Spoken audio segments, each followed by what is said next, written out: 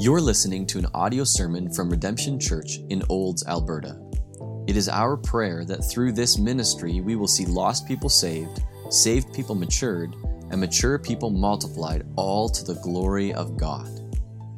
For more information about our church, or to let us know how we can be praying for you, visit us online at www.redemptionolds.com or send us an email at info@redemptionolds.com.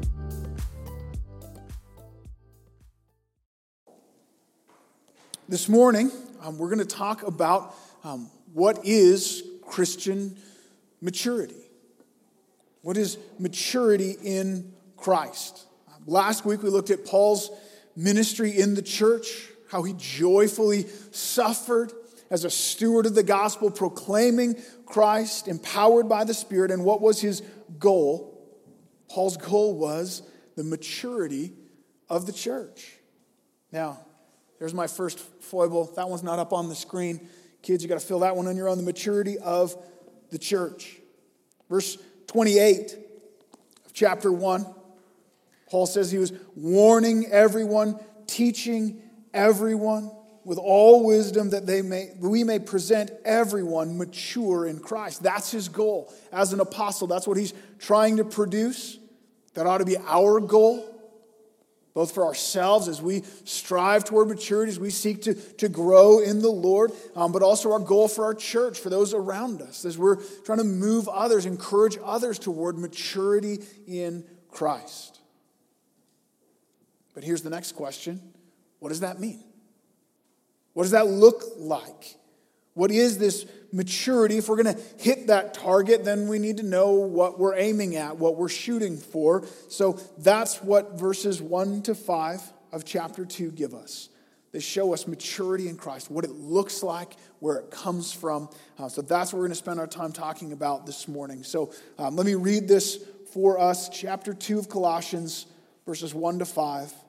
Paul writes, "For I want you to know how great a struggle I have for you, for those at Laodicea, and for all who have not seen me face to face, that their hearts may be encouraged, being knit together in love to reach all the riches of full assurance of understanding and the knowledge of God's mystery, which is Christ, in whom are hidden all the treasures of wisdom and knowledge.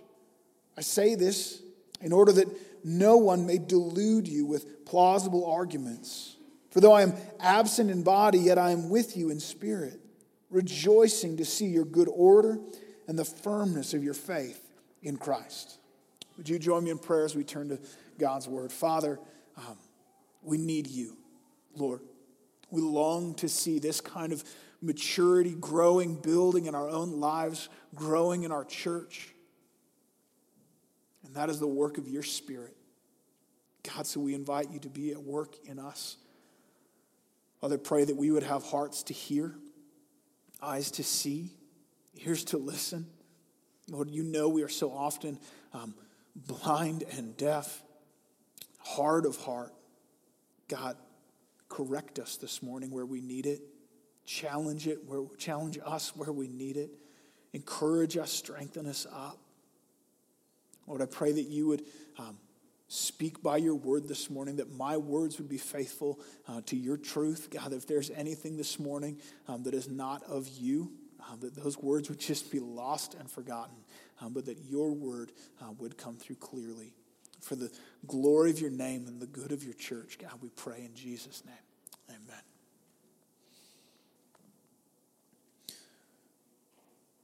The beginning of chapter 2 marks another kind of shift in the flow of this letter.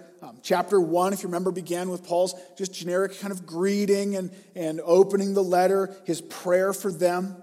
Starting in verse 15, then he laid the theological foundation for the rest of the book, the supremacy of Jesus Christ, the creator, sustainer of all things. He's the one who will reconcile all things to God in himself. The last bit of chapter 1 there, verses 24 to 29, Paul is kind of describing and defending his own ministry. And then here, as we transition into chapter 2, he begins to write a little more directly to his readers He also begins to address the issue of this false teaching a little more directly as well. We'll see that a little bit this morning. He's going to a little more specific in the next few weeks to come. But verses 1 to 5, he's telling them of his hopes for them. This is the reason. This is his goal for which he is struggling and suffering for them. And the first thing we see here are the signs of maturity, verses 1 and 2. The signs of maturity. Paul began with this reminder to them, I want you to know how great a struggle I have for you. What struggle? What's he talking about? Well, he's talking about the same struggle from the end of chapter 1. He said he proclaims Christ, warning and teaching everyone to make everyone mature in Christ. And then verse 29, this is what I struggle for. I'm toiling and struggling. The word there is agon, from which we get our word agonize. He is working hard for this, that he might present everyone mature in Christ. And notice as he begins chapter 2, this is not just for the Colossians. It is for the Colossians. It's also for the Laodiceans, another town just down the road from them. And he's going to later in the letter tell them to kind of swap letters with the church in Laodicea. Let them read this letter, and you read the one I sent to them. But it's not only for them. He goes on to say, all who have not seen me face to face. That's us. That's us. I mean, unless you've met Paul. I haven't. Paul is writing this letter to be taken to the church in Colossae and then Laodicea and then throughout the church. I think Paul's conscious of the fact the Holy Spirit is working through him and he is writing something that will far outlast his physical ministry, his own life. These words are written for us. Here in chapter 2, he gives us a little more detail. This is what I'm struggling for. This is the maturity that I want to see in you, church. And he lists three things, three signs of maturity, that their hearts might be encouraged, being knit together in love, and then the doozy at the end. They would have all the riches of full assurance of understanding and the knowledge of God's mystery, which is Christ. So let's look at each of these in a little bit more detail. The first sign of maturity is a strong heart. A strong heart. He says, I struggle so that their hearts, our hearts, would be encouraged.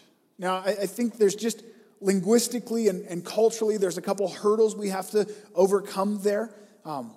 We read this, your hearts be encouraged, and we think that's primarily emotional, right? That you wouldn't feel sad. That's what it means to have your heart encouraged.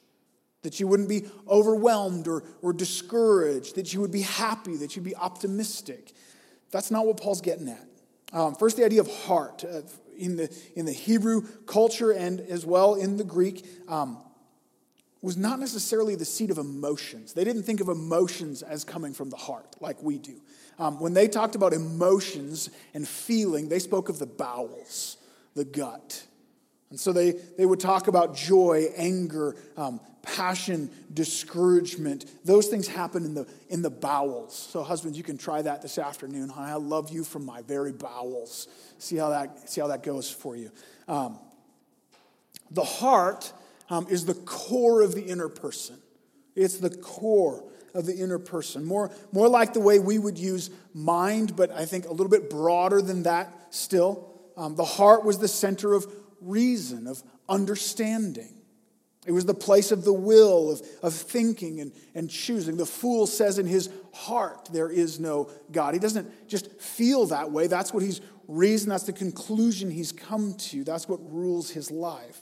So don't think of this just on an emotional level, that he doesn't want us to be sad. He's looking for something more than that. And that word encouraged as well, it's not wrong, but I think it's just a little bit soft, or we would understand it a little bit soft. The word behind that is parakaleo. You might know that. It's a familiar Greek word. It's used as a name for the Holy Spirit, the paraclete, the strengthener, the helper. It literally means to call alongside. And the idea is not just to encourage, like, they're there. Don't worry, be positive. It actually means to strengthen, to make strong, to fortify, to build up.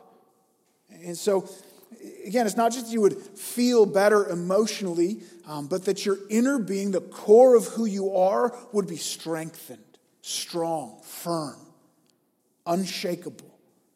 That's the maturity that Paul wants to see in the church. Christian maturity is marked by inner strength. That's what he prays for. Ephesians 3:16, according to the riches of his glory, he may grant you to be strengthened with power through his Spirit in your inner being. The mature Christian is not weak and waffling. It's not double-minded. It is not constantly tempted and wavering. He's strong in heart. Christian maturity is marked by inner strength. Paul's agonizing over the church. He's writing this very letter with all these glorious truths of who Jesus is so that the believers who read it, including you and I, might stand firm in their conviction, having their hearts encouraged, being fortified and strengthened. Secondly, he says that they would be knit together in love. That your hearts may be encouraged, being knit together in love. That's the second sign of maturity. Christian maturity is loving community.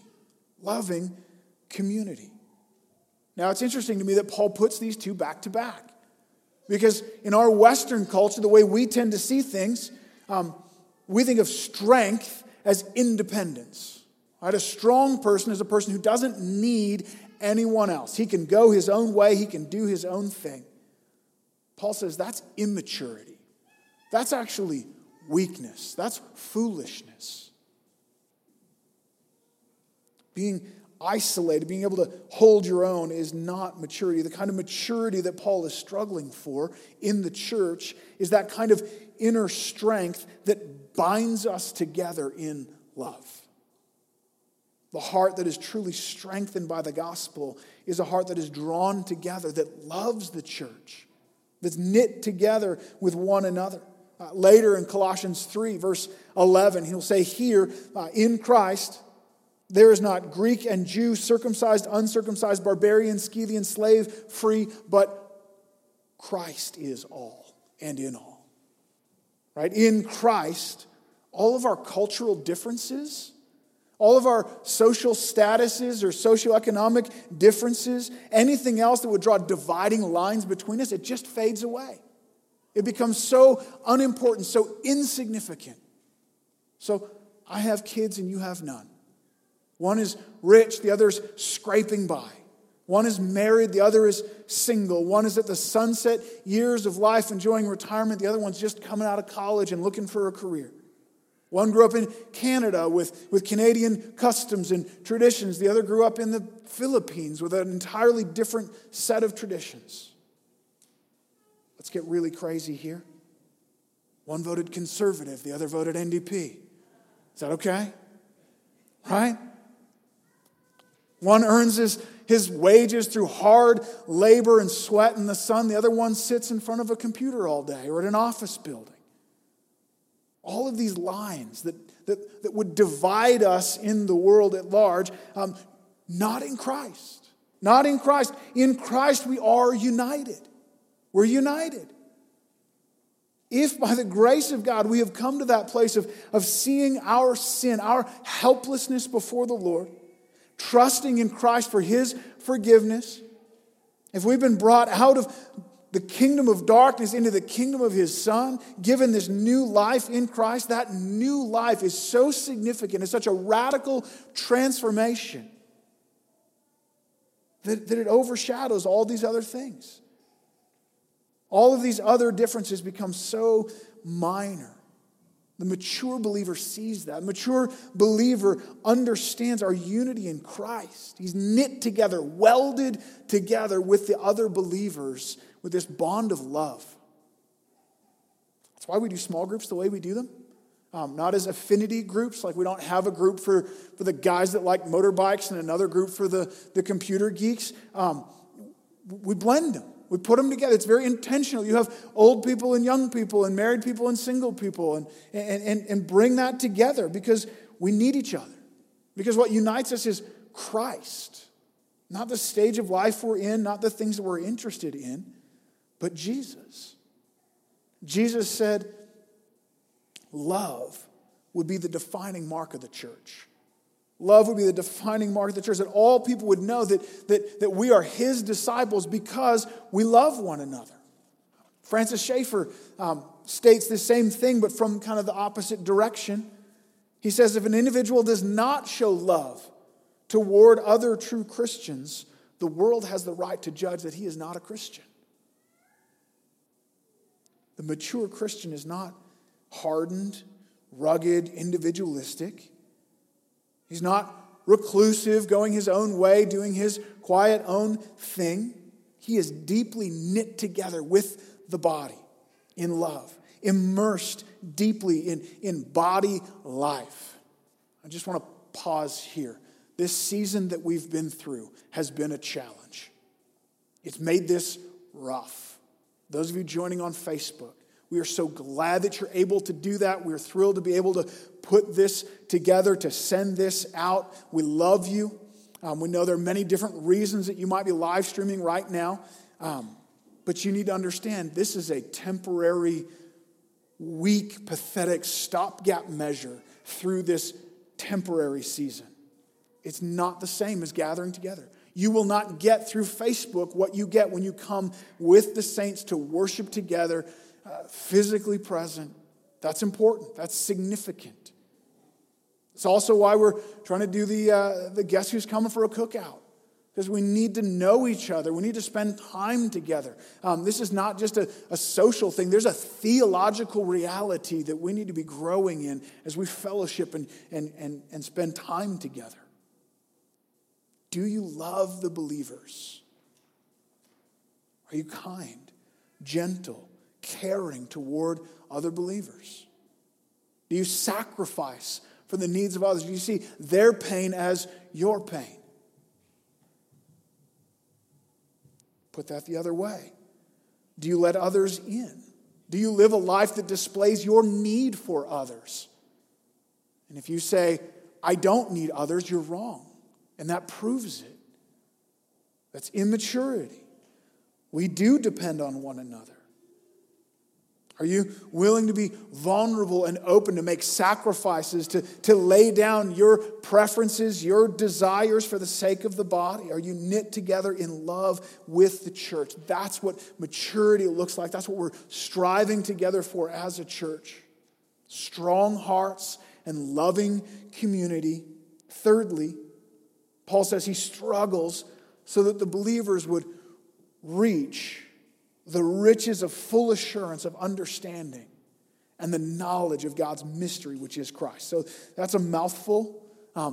Spent a lot of time just trying to work out the logic of what he's saying there. Maybe we can just boil it down to this: confidence in Christ. Assurance that is found in the understanding and the knowledge of God's mystery, that we know who Jesus is. Do you have confidence in Christ? There are riches available to us. Let's not miss that. Riches of God's blessing, of hope, of joy, of peace, of life abundant now and into eternity, available to us. And we attain those riches. We lay hold of them. We experience that life through assurance of understanding and a knowledge of God's mystery, which is Christ. Confidently understanding and knowing Jesus, the gospel. Remember chapter 1, verse 27. To them, to the saints, to God's elect, God chose to make known how great among the Gentiles are the riches of the glory of this mystery, which is Christ in you, the hope of glory. So let's get this, the mystery that he's speaking here. The mystery is the gospel. It's Jesus. And that doesn't mean that Jesus can't be understood or that he's hidden. but that it was once a mystery. Right? The Old Testament, it was partially revealed, but it was veiled. It was unclear. It wasn't fully painted picture yet. That mystery in Jesus has now been made known. In Christ, through the apostles, in the New Testament, the mystery is the gospel. Now, here's your warning. Some of you ran into this in the last couple of weeks. If you're going to go out for coffee with me, or if you're going to have a pastoral visit from me, a baptism interview, a membership interview, something like that, maybe it's just the first time we got to sit down and connect and getting to know you, it is very likely you will hear this question: what is the gospel? What's the gospel? There is no question more important than that. Nothing more weighty, more significant. So pay attention, write this down. I'm giving you the answer for the exam that is to come. And not just because I'm going to ask you, what on earth does that matter? Who cares? But someday you're going to stand before the Lord. Theoretically, he's going to ask you, why should I let you into my heaven? What are you going to say? Where's your hope? Why should he let me into his glorious, perfect heaven, a wretched sinner like me? How would you answer that? So here's the gospel, the simplest way I know how to put it. It is the gospel in 4 words. 4 words: God, man, Christ, response. Lock it into your memory. Rehearse it to yourself. Teach it to your kids. I like to write it on my kids' fingers. God, man, Christ, response. So there's God. God created this world. He is the creator, owner of everything. And he is holy and perfect and just and righteous. Then there's man. We were created by God to worship him, to find our life and our joy in him. But we sinned. We rebelled against God. We walked away from him, and for our sin we deserve hell. So God, man, Christ, Jesus, God himself, born in human flesh, lived the perfect life with no sin, and he died on the cross. Now get this is so important. He died taking on himself the wrath of God that I deserved. My punishment placed on him. God made him who knew no sin to be sin for us, so that in him we could become the righteousness of God. Finally, response. It calls for a response. It's not just truth, it's truth that requires action. And there are 2 responses, 2 things that have to happen: repentance and faith. Repentance means to turn around. All right? Turn from sin. Admitting, yes, I am a sinner. I have been living for self and the things of this world, disobeying God. And leave that old life behind. I'm done seeking after those things. And then faith is just if you turn from sin, where do you turn to? It means to trust in Jesus, to seek after him. That my only hope of being saved is not in anything I do, not in my life, not in impressing God, not that my good deeds might outweigh my bad, but because of what Jesus did on the cross. God, man, Christ, response. That's the mystery. That's the wonder of the gospel. And though in one sense it is so very simple, the riches of the gospel are beyond measure. Beyond measure. The depths of the riches of the grace of God contained in God's word, displayed on the cross, is unsearchable. It's like a never-ending mountain range that will never be fully explored. There's always another new peak. There's always a new waterfall, a new alpine lake. And every time you come to the new summit, there's a range going beyond. And yes, we're saved just simply trusting in Jesus. So simple, even a small child shouldn't be turned away. And yet the riches of that truth are marveled at and wondered at by scholars and wise men. They only grow fuller and clearer, will only be truly experienced as we grow in that confidence of understanding and the knowledge of that gospel. as we grow deeper in the knowledge of this great mystery. So never stop exploring. Never stop considering. Never stop thinking deeply about the death of Christ on my behalf and what that means for me. How does that change? What does this new life in Christ mean? The way that I face every situation, every relationship, every choice, every question is informed by the wonder of the gospel. That's what Colossians chapter 3 is going to drill down on. We'll get there in the fall. But verses 1 to 3 in chapter 3, if then you've been raised with Christ, seek the things that are above, where Christ is seated at the right hand of God. Set your minds on things above, not on the things of earth, for you've died and your life is hidden with Christ in God. That changes everything. And Paul's going to drill down on the specifics.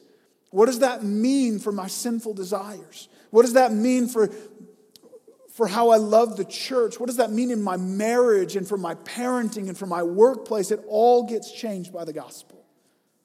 As you grow in understanding and knowledge of who God is and who Jesus is, and it transforms your life more fully, more completely, you're going to live more and more in the riches of that truth.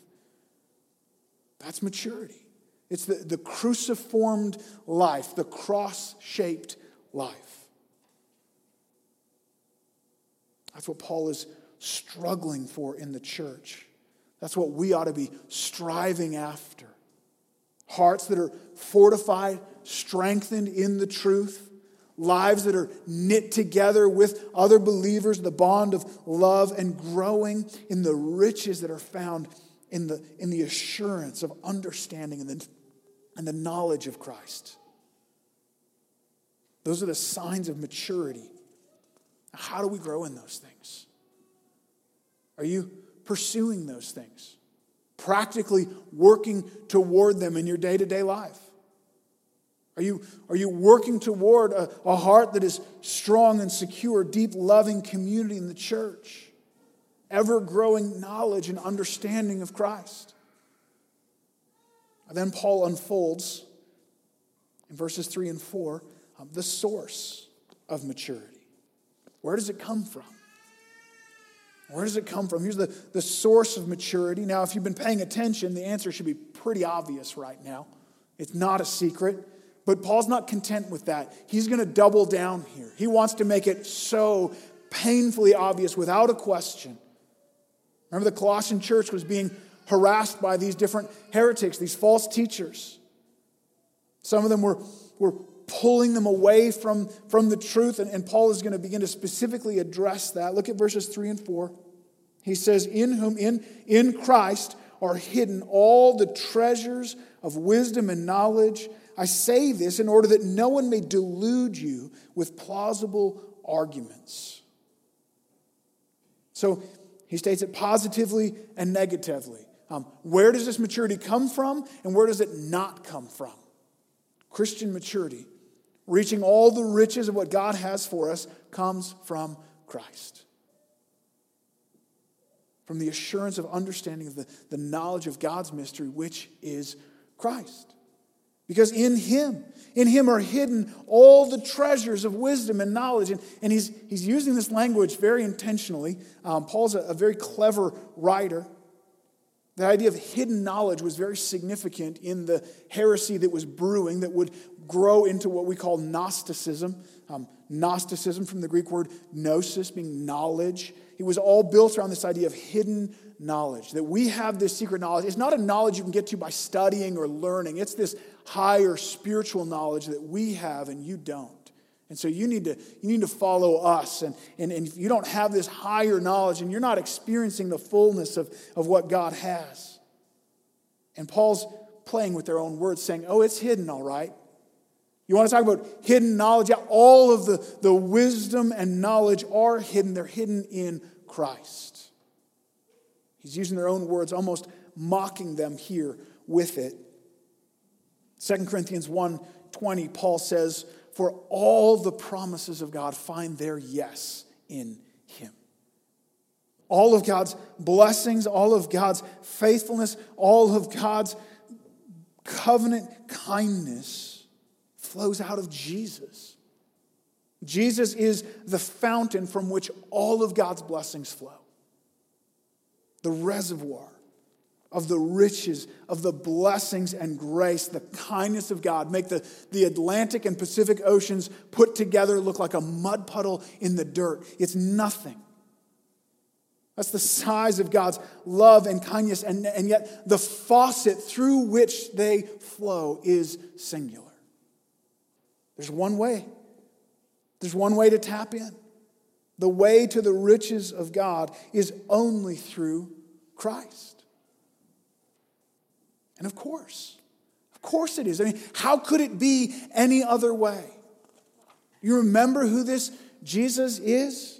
You remember from chapter 1, verses 15 and 20. Let me just remind us of what he's just written. He, that's Jesus, is the image of the invisible God, the firstborn of all creation. For by him all things were created in heaven and on earth, visible and invisible, whether thrones or dominions or rulers and authorities. All things were created through him and for him. And he is before all things, and in him all things hold together. He's the head of the body, the church. He's the beginning, the firstborn from the dead, that in everything he might be preeminent. For in him all the fullness of God was pleased to dwell, and through him to reconcile to himself all things, whether in heaven or on earth, making peace by the blood of the cross. You think you're going to come to God's blessings some other way than that, Jesus? Not a chance. Not a chance. This is everything. He is the pinnacle of all of history. He's the focal point of everything God has been doing from the beginning of time until now. All of God's cookies are in one cookie jar. And it's Christ. John 10:10. Jesus says, I have come that they may have life and life abundant. John 17:3. Now this is eternal life, that they may know you, the only true God, and Jesus Christ, whom he has sent. So why then? Why are we so foolishly adamant to go looking other places? Why do we consistently pull away from him, prone to wander? Lord, I feel it. That's what these false teachers are doing. Oh, you want full life? Abundant life? I mean, Jesus is good. That's a good start. I'm glad you have that little gospel figured out, but there's something else. There's more. You want God's fullest blessing. You need this higher hidden knowledge. Not only were they holding up this idea of the hidden knowledge, it seems they were pushing for legalism, observance of the law. You have to jump through these hoops, check all these boxes. You need to live this way in order to get to God's goodness. They were seeking after visions and ecstatic experiences. They called for the worship of angels and other spiritual beings. And so with these false teachers in mind, Paul says in verse 4, I say this in order that no one may delude you with plausible arguments. Don't be distracted from Jesus. Don't get pulled off course. Don't for a second think that there's some other target that we ought to be running after. I find the language of Jeremiah 2:13 so helpful. This is the battle that I see in my own heart with my own sinfulness. The Lord says, for my people have committed two evils.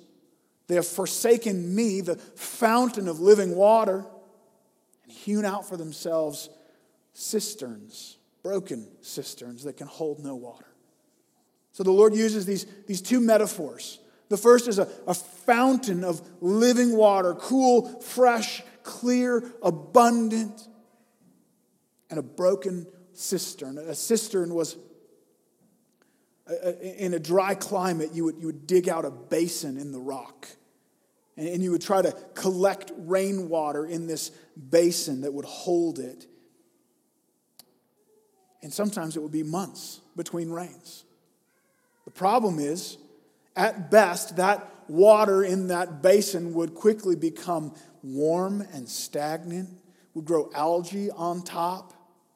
Maybe an animal would fall in and die and your water would become putrid. But worst of all, if the rock that you dug your basin in was cracked, the water would leak out. You would have nothing. And the results could be catastrophic.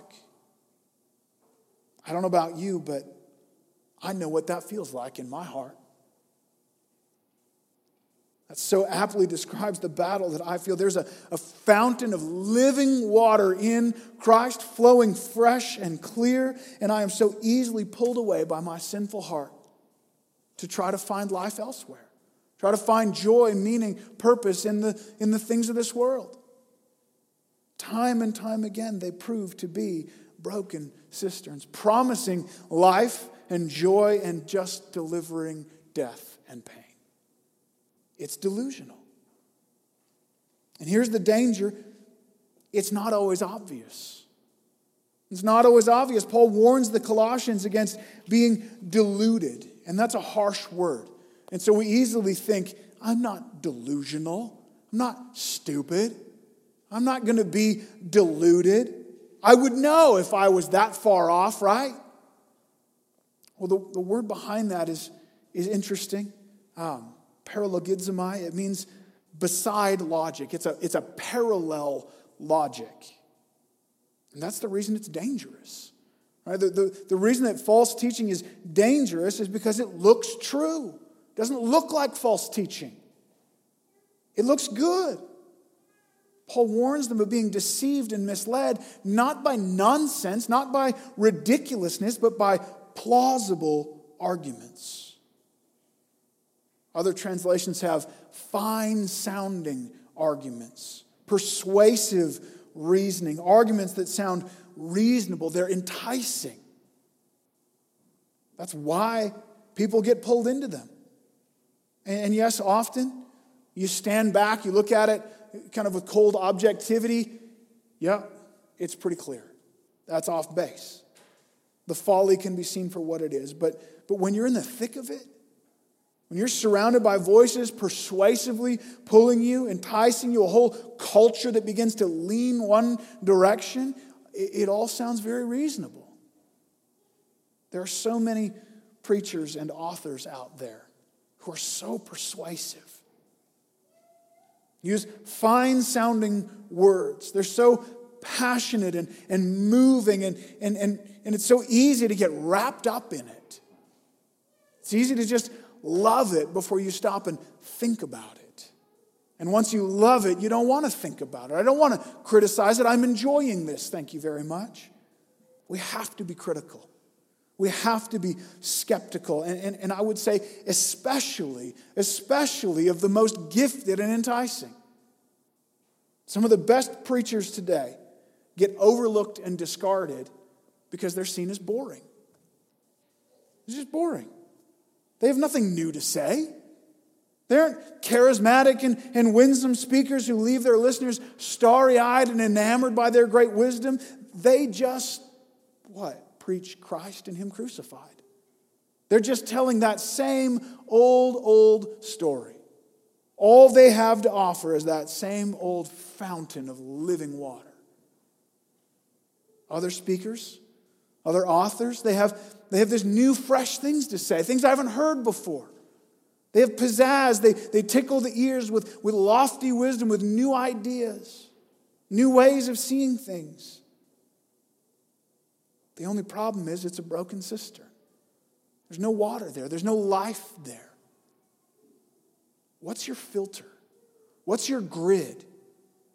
My family moved out to the country when I was about 8 years old, and on the corner of the property was an old abandoned sand pit, massive hills of rocks and gravel and sand, and laying around with these big steel grates, so these cross hatches of thick, heavy wires and different sized holes. And they would take a scoop out of the ground filled with everything from the pure, fine sand to the large rocks, and they would pour it through the grate. And like a sieve, a strainer, all the big rocks would bounce out and be cast aside, and only the pure, fine sand comes through. What's your grid? What's your filter? How do you guard your mind and your heart? Is your grid what makes you feel good? Those are the things I listen to. And let's just be honest, this often happens so subconsciously, right? If you're not doing this intentionally, we're doing this without even thinking about it. I'm just drawn to it. I just keep going back to that because it makes me feel good. It makes me happy. I'll take it. Or is your grid that it's plausible? It sounds reasonable. It makes sense to me in the moment. Listen, the grid of the mature Christian is the true gospel. That's our grid. Is it rooted in Christ? Is it founded in the gospel? You're looking for that. Just start asking some questions. Does this person talk more about himself or about his reader or about Jesus? What's he pointing to? What's he writing about? When they talk about humanity, are they telling me how great I am? Pointing me to confidence in myself, building me up in me? Or are they talking about sinfulness and weakness, pointing you to the confidence in Christ, willing to offend you that you might not trust in yourself but trust in Him?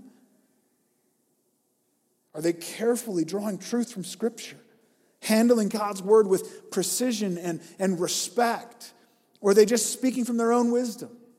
Just saying things as if they were true. Maybe touching off a few kind of misused verses, pull one in from here and one in from there, without really digging in, without drawing truth from God's Word. Some of those are going to be pretty obvious, right? You look at it, it's clear. I've talked to people who claim to be followers of Christ and yet are very intrigued by Reiki or healing crystals. You go, hold on a second. Eastern meditation, that's what's really getting me through these days. Really?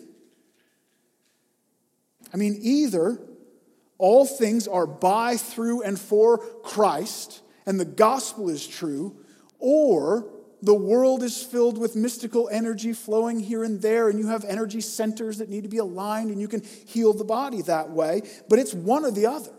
Or you can't have both. They don't fit. And you say, I was skeptical too, but it works. Yeah? That's not my grid for truth. Not a pragmatist. I'm not just looking for whatever works. Demons have great power. I don't trust them. What's your grid? All the treasures of wisdom and knowledge are hidden in Christ. In Him we have what is sufficient for life and godliness. The entire worldview that makes sense of Reiki and healing crystals just runs completely counter to the worldview that has Christ as creator. They don't go together. But other times, the difference is less obvious. Other times it's tricky. It might be a preacher that uses the Bible, that talks about God's blessings, that uses language that you're familiar with, but the foundation is just so slightly off. He's using Christ and Scripture, but he's building his own thing rather than submitting to Christ and Scripture and building the Lord's kingdom. It's a big reason why I wanted to get this library going, so that you would be exposed to books and resources and authors that you can trust, that you can listen to. Now, no human author gets our full trust, right? No human author gets it 100% right. I've got some favorite authors that I will go back to time and time again, but I have my differences with them. Not that I'm anyone special. I just have places where I think they kind of miss God's word, and we ought to expect that. The greatest theologians of history have had that wart on the end of their nose that everyone can see except themselves. So we always are looking back to God's word, always judging by the gospel, judging by Scripture. Because that's the source of true maturity. It's Christ and Christ alone. So we have these signs of maturity. We have the source of maturity. Finally, in verse 5, we see the strength of maturity. Paul ends on a positive note. A word of encouragement. He says this in verse 5. For though I am absent in the body, yet I'm with you in spirit, rejoicing to see your good order and the firmness of your faith in Christ. Remember, he's not met this church yet. He's in prison, not able to be with them physically, but he's with them in spirit. Today we'd say, my heart is with you.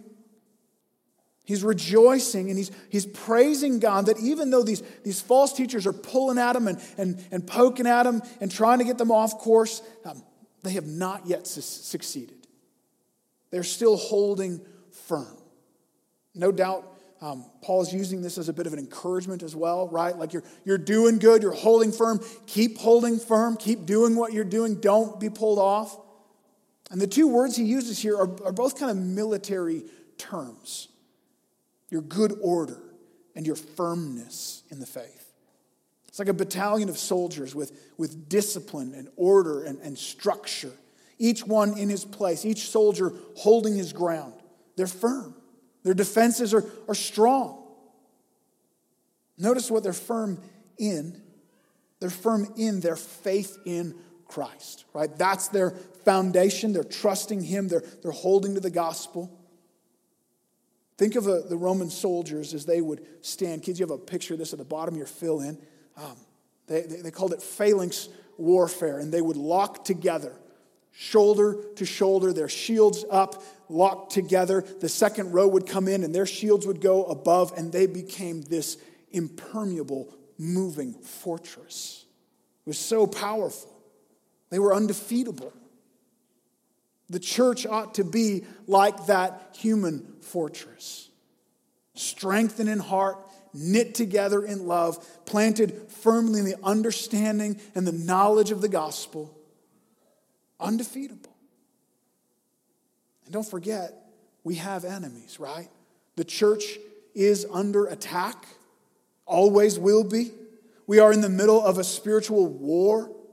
The world and the devil will assail us. They will attack with great force, with cunning deceitfulness. They will try to break our ranks. Spiritual warfare is not some strange, ethereal, way out there demon thing. It's a fight that we're in every day. It's a fight for the truth of the gospel. It's a fight for believing that Christ is who he says he is. Not getting pulled away, not getting hit by doubt and being misled. The main weapon of our enemy that we fight against is lies, is plausible arguments and lies.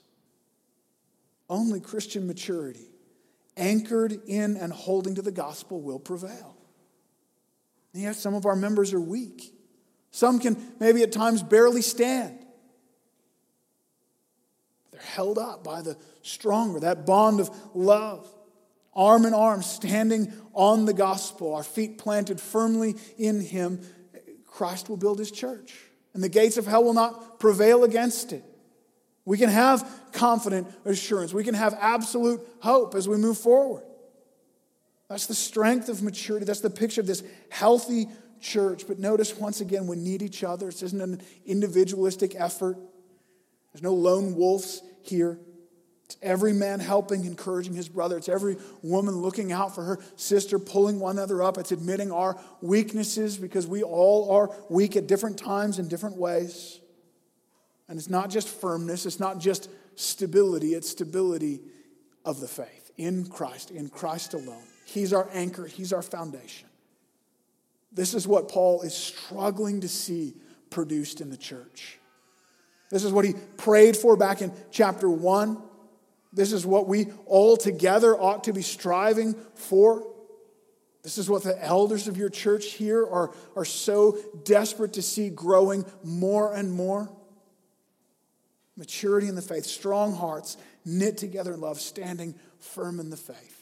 Would you pray with me? Father, we are so weak. Lord, we are so lacking in what we ought to be. We are great sinners, but you are a great Savior. Lord, help us to grow. Help us to grow in these things, Lord, that our hearts would be strengthened. Lord, I pray for those who are weak and downcast and wavering and doubting this morning, that you would build them up by your Spirit, that you would bring another brother, another sister alongside them to help them plant their feet in the truth of the gospel. God, I pray that we be knit together in love. Lord, that we would not be going through this Christian life, each in our own bubble, just kind of brushing shoulders on Sunday morning, but that our lives would be bound together through the week, through our lives, that there would be deep, meaningful, loving community, that Sunday morning would just be the overflow, the rejoicing of our unity as we gather together. God, help us to grow in our understanding, our knowledge of Christ, that we would be rooted in the truth of your word, that Christ would be the source of our life, the source of our joy and our hope and our maturity, all grounded in him, God, that we would have strength as a church to stand against the attacks of this world, and so much more than that, to advance the kingdom of God, knowing that the gates of hell will not stand against us. Because it's not us, it's you. It's you who build your church, and you will be victorious for the glory of your name. God, we are so eager to see it happening. Would you be at work in us, we pray, in Jesus' name.